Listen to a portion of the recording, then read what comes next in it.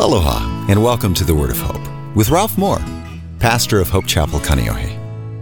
Hope Chapel exists to grow ordinary people into faithful, productive followers of Jesus Christ, equipping them through Bible teaching, fellowship, breaking of bread, and prayer. Today, Pastor Ralph concludes his message entitled, Walking in the Light. We're still in the book of Ephesians chapter 5. And now, with part 2, here's Pastor Ralph. As we go on into our Bibles, I want us to take a moment and to pray. You know, the Light Up Hawaii event, actually, there were 62 schools where they prayed. There were actually well over 100 churches that were involved to every prayer event. They covered at least every high school in the whole state and a number of intermediate schools and elementary schools. But when you stop and consider what was going on 3 years ago when this whole thing started, you know, as you heard the thing from the TV news, it kind of suggests that people believe that prayer helps them to come together in unity and focus on the needs of the community. That sort of sounds like we all get together in unity and we solve the problems. That's not the issue at all. It's that we come together in unity and we ask the Lord to solve the problems, and He is. And that's the only reason that this movement has grown from one school to where it's now spread across Hawaii and happening in Hong Kong and several cities now in the mainland. And so we just know that the Lord is answering prayer. It's almost like He's trying to flex His muscles and show us, hey, I'm here. Pay attention. And so I'd like for us just to take a moment tonight and pray for the school. And I'd like for you just to join me as I'll pray out loud. And I want you just to, in your mind, pray the prayer along with me. And just let's see the Lord do more of what He's been doing. Lord, we come to you tonight on behalf of this particular school because we've been asked to pray for them. And we pray for these two specific needs. Lord, that the graffiti would stop, that they would catch who's doing it, that it would be broken. Lord, we know that there was an attack against a teacher a few weeks ago. They're still looking for those people, that they would be caught. Lord, we pray that relationships between students and faculty members would turn from something that's caused a lot of angst, a lot of frustration, a lot of anger, into relationships that could be described as loving. Lord, that your love would prevail even in the hearts of people who don't know you. And Lord, we don't confine our prayers to Castle. I know that there are several schools represented by faculty members that are here in this room tonight. And Lord, we pray for them. We pray for safety on the campuses. We pray for peace on the campuses. We pray, Lord, that you would cause the people who are dealing drugs to be caught, to be dealt with. Lord, that you'd clean the schools up. That you'd put an aura of hope in the schools, that there would be something that would be special about school in Hawaii. Lord, that as beautiful as this place is on the outside, that it would begin to be beautiful on the inside as you touch people's hearts and lives. Lord, minister in our schools. Lord, we pray that you'd minister to us as we look at the scriptures tonight, that the Bible would speak to us and that it would speak clearly and it would draw us a little more into intimacy with you in areas that we need to grow and that we can grow. In Jesus' name we pray and we praise you. Amen. Let's go a little further here. In verse 5, it starts to talk about what we worship. The question that I ask is, you worship what? It says, you can be sure that no immoral, impure, or greedy person, there's that theme again, will inherit the kingdom of Christ and of God. I mean, the whole idea of the kingdom of God is God's the king, and I'm the follower of Him. And if I'm doing something in rebellion toward Him, I'm not going to be in His kingdom. He says a greedy person is really an idolater who worships the things of this world. You know, a greedy person is an idolater who worships the things of this world. Don't be fooled by those who try to excuse these sins, for the terrible anger of God comes upon all those who disobey Him. Don't participate in these things, in the things that these people do. Greed ultimately comes down to worship. You know, the whole idea of worship is it's what you focus value on. And the kind of greed that the Lord is against here is the kind of thing that if I just could have that, then I'd be happy. If I just could have this, then I'd be important. If I could just achieve this, people would respect me. And what am I doing? I'm taking everything that I ought to be getting from God and I'm investing it in some stuff. And if I can get this car, then I'll have it made. If I can get this house, then suddenly I'll be somebody. If I can get this position, and everything that we ought to be able to get from a relationship with God in terms of my identity, in terms of I count for something. You know, when I begin to look at my life as a part of God's story and God's plan for the universe, and I find my little place in it, then all of a sudden I can look myself in the mirror, and I don't need to compare myself to you or to anybody else. I can be happy with me, the way that God made me, and all I really got to do is learn to walk in His light and become the person that He's called me to do. And I don't need a lot of stuff in order to be satisfied. And so that kind of greed that reaches itself over into worship of something that becomes a lesser God, that greed begins to be killed in my life, and I'm free to live for the Lord and to live in worship with Him. Now let's go on, and it talks about light.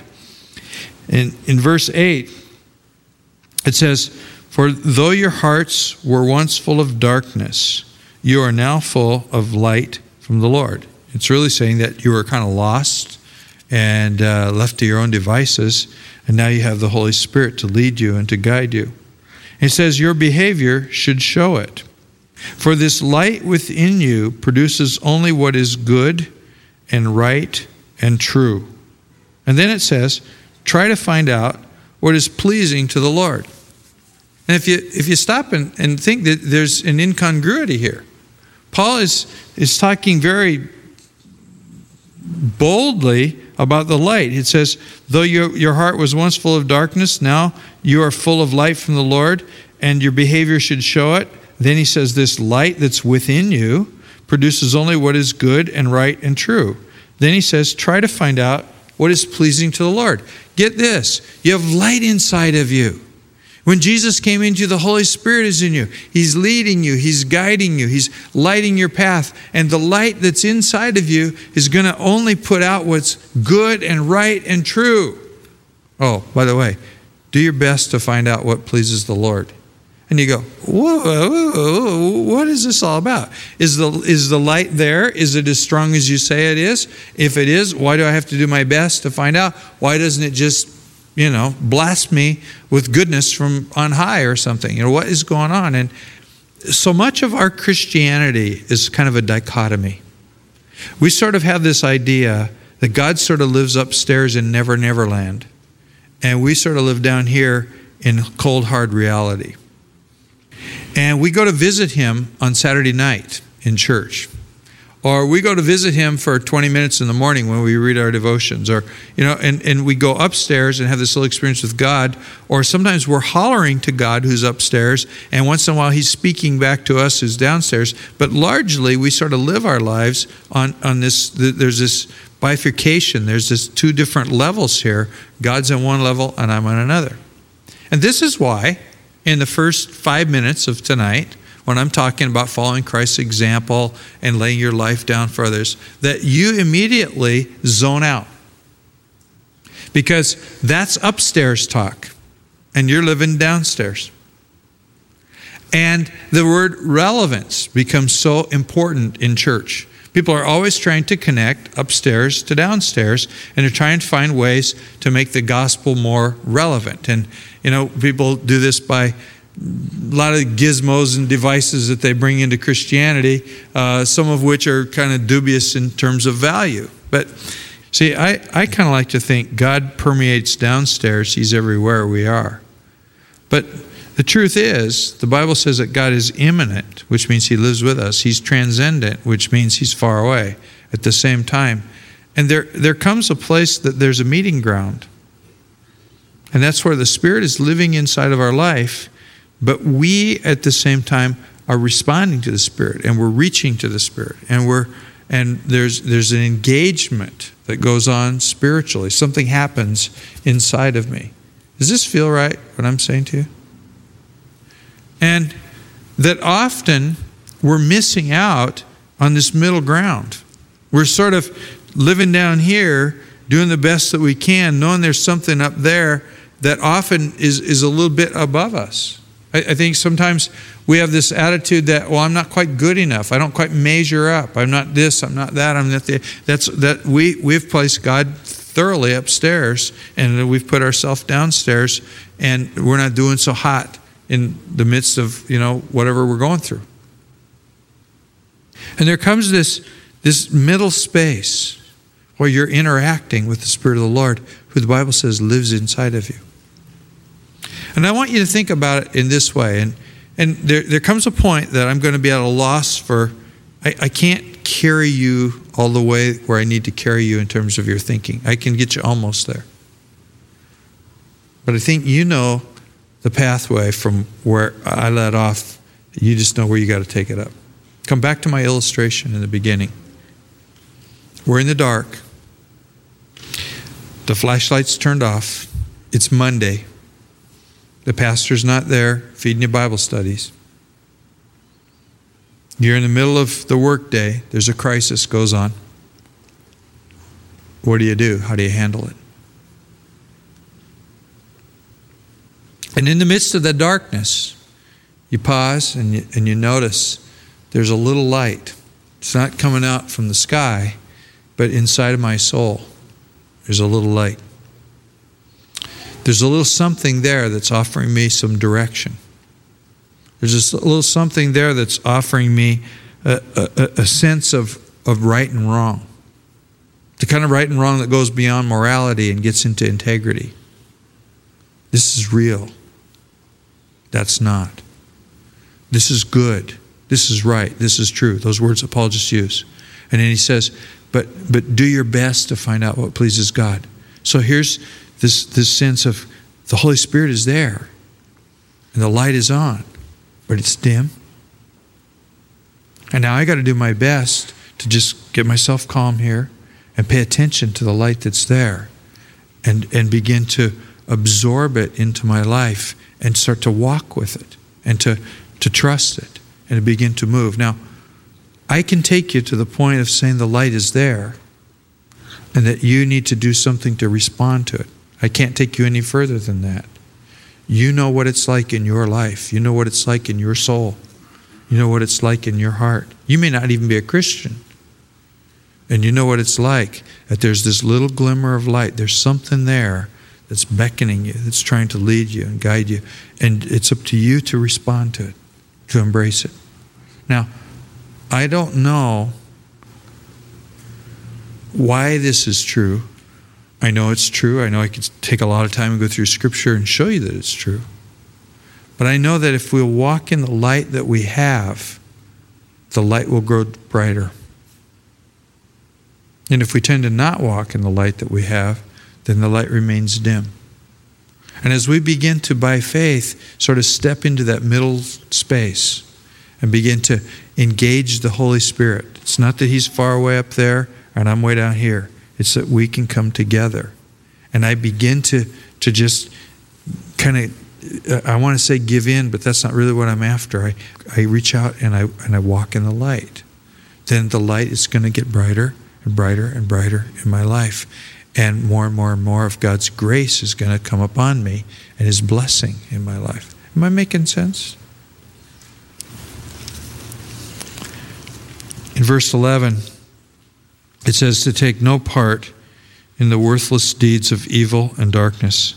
Instead, to rebuke and to expose them.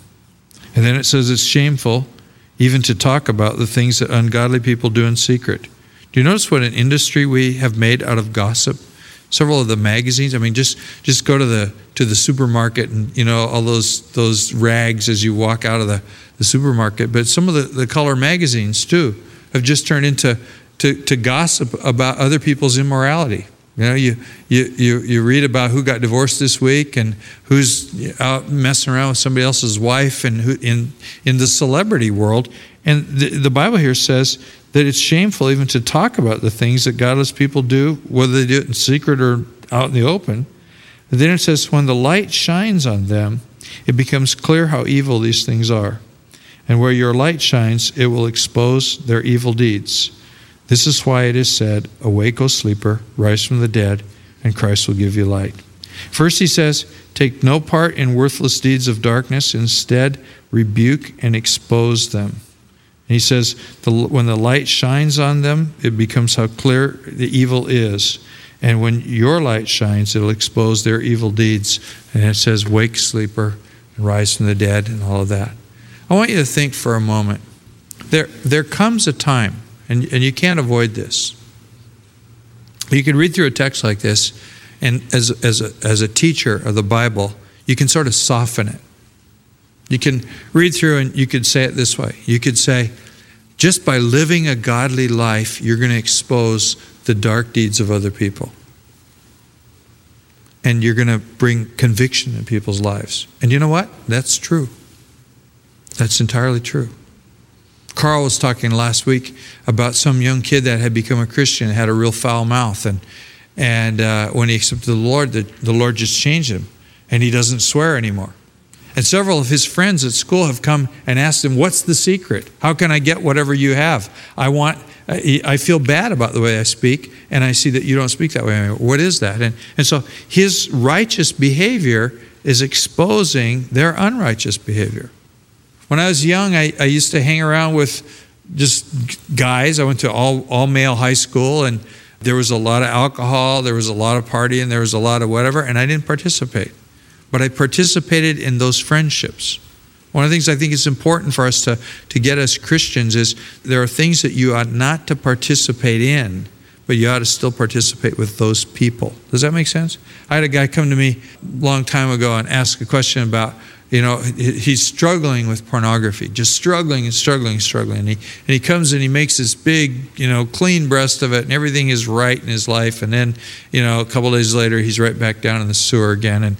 And so as we're talking, it's kind of getting a little bit, everything gets real spiritualized in these kind of situations. So I get down to, so what happens? I mean, physically, what happens? Walk through the steps. How do you fall back into this thing? And he says, well, it's just, I go by this little, one like a 7-Eleven, one of those kind of markets on my way home, and I stop in there to get a soda every night. And as I'm paying, there's this magazine rack, and there's this stuff just staring me right in the face. And I go, really? He goes, yeah. I go, so that's really what happens? And he goes, yeah. He goes, I get clean of the thing, I get free of the thing, and then, there again, I'm right there, and I go to Safeway. Just go to Safeway. Buy your soda at Safeway. He goes, what do you mean? I go, don't go to the magazine rack and stand there and look at the stupid thing, There's a lot of stuff in our life that walking in the light is going to take us away from darkness. You're not going to end up in the bars. You're not going to end up in the party scene. You're not going to end up in the places that are going to drag you down. And by avoiding that, there's going to be a couple things going on in your life. One is a certain amount of peace between you and God. And the other is going to be that people are going to notice that you're not hanging out in those things anymore. But hang around with your friends. Be with your friends. Be loyal to your friends. Because otherwise, how will the light shine out of you into their darkness? And as I lived my life in high school. I was the designated driver. Those kinds of things. And I was the person who just didn't participate in a lot of what those guys participated in. And it wasn't, long before people are coming around going, what's different? Why are you this way? What happens? And so you can live a life, and the light that's in you will expose the darkness, and it'll cause people to come to the Lord. On the other hand, there comes a time that exposing the darkness means you just got to speak up. One of the things that just irritates me to no end about the way that the church lived its life in the 1960s is that mostly born-again Christians didn't involve themselves in the civil rights movement. And we should have, because that was injustice. That's something that you got to deal with. And so there comes a time that you sort of, by letting the light shine, you expose the deeds of darkness. There also comes a time that you just get up and you say something. Or you do something, and you come out and you make a stand for what's right. Somebody's involved in some business deal, and they're going to rip somebody off. And you as their friend owe it to them to say, hey, that's wrong. Don't do that. You can say it with a big smile on your face. I found out you can call somebody stupid with a smile on your face, and they'll basically take it from you. But you have a way of becoming the light in the darkness that's around. One of the things that the Bible says about us as Christians is that we're supposed to be salt in the earth, and means that we should flavor and we should preserve the world around us. But he says if the salt isn't salty anymore, it's good for nothing but to be tossed out and just, make room on the road. He says that we're supposed to be like a city that's like a light set up on a hill and that all can see. There ought to be something of the light of Jesus that's coming out in us, that my lifestyle needs to reflect the fact that the Holy Spirit is here. I'm fitting into his story. He's not fitting into my story. I'm going to walk out and live out the life of the light. And there's going to be times I'm going to speak against the darkness. There's going to be other times that just my living in the midst of people who are living in darkness, there's going to be light that comes from my life and makes a difference. And then he says this last part. He says, "Awake, O sleeper, rise from the dead, and Christ will give you life." What do you mean by that? Awake, O sleeper, rise from the dead, and Christ will give you life. Well, I think he's just talking about sometimes we're just asleep at the switch, and we just need to kind of wake up and look for opportunities to, what is God trying to do in my life today? Where is God trying to take me today? And to wake up to the fact that the light is there. Some of us live as though it's not. Some of us live as though our walk with the Lord is keeping a bunch of rules. You could very easily make that part about greed and impurity, immorality into a list of, well, do this and don't do this. That's not what it's talking about. It's talking about coming to a place where in the midst of if you may be in some dark situation, that you begin to engage the light that's there and you embrace the light that's there and you step forward in the light that's there, and he's just saying kind of, hey, wake up. The light's on. Let's move forward and see what God can do in his grace. Well, let's pray. Lord, we come to you tonight, and I, for one, would confess that I struggle sometimes with what's it mean to love you. I know that I have allegiance toward you. I know that I care about you. I care about what you care about, but what does it mean to love you? And particularly as a man, I don't feel a lot of emotion in my Christianity.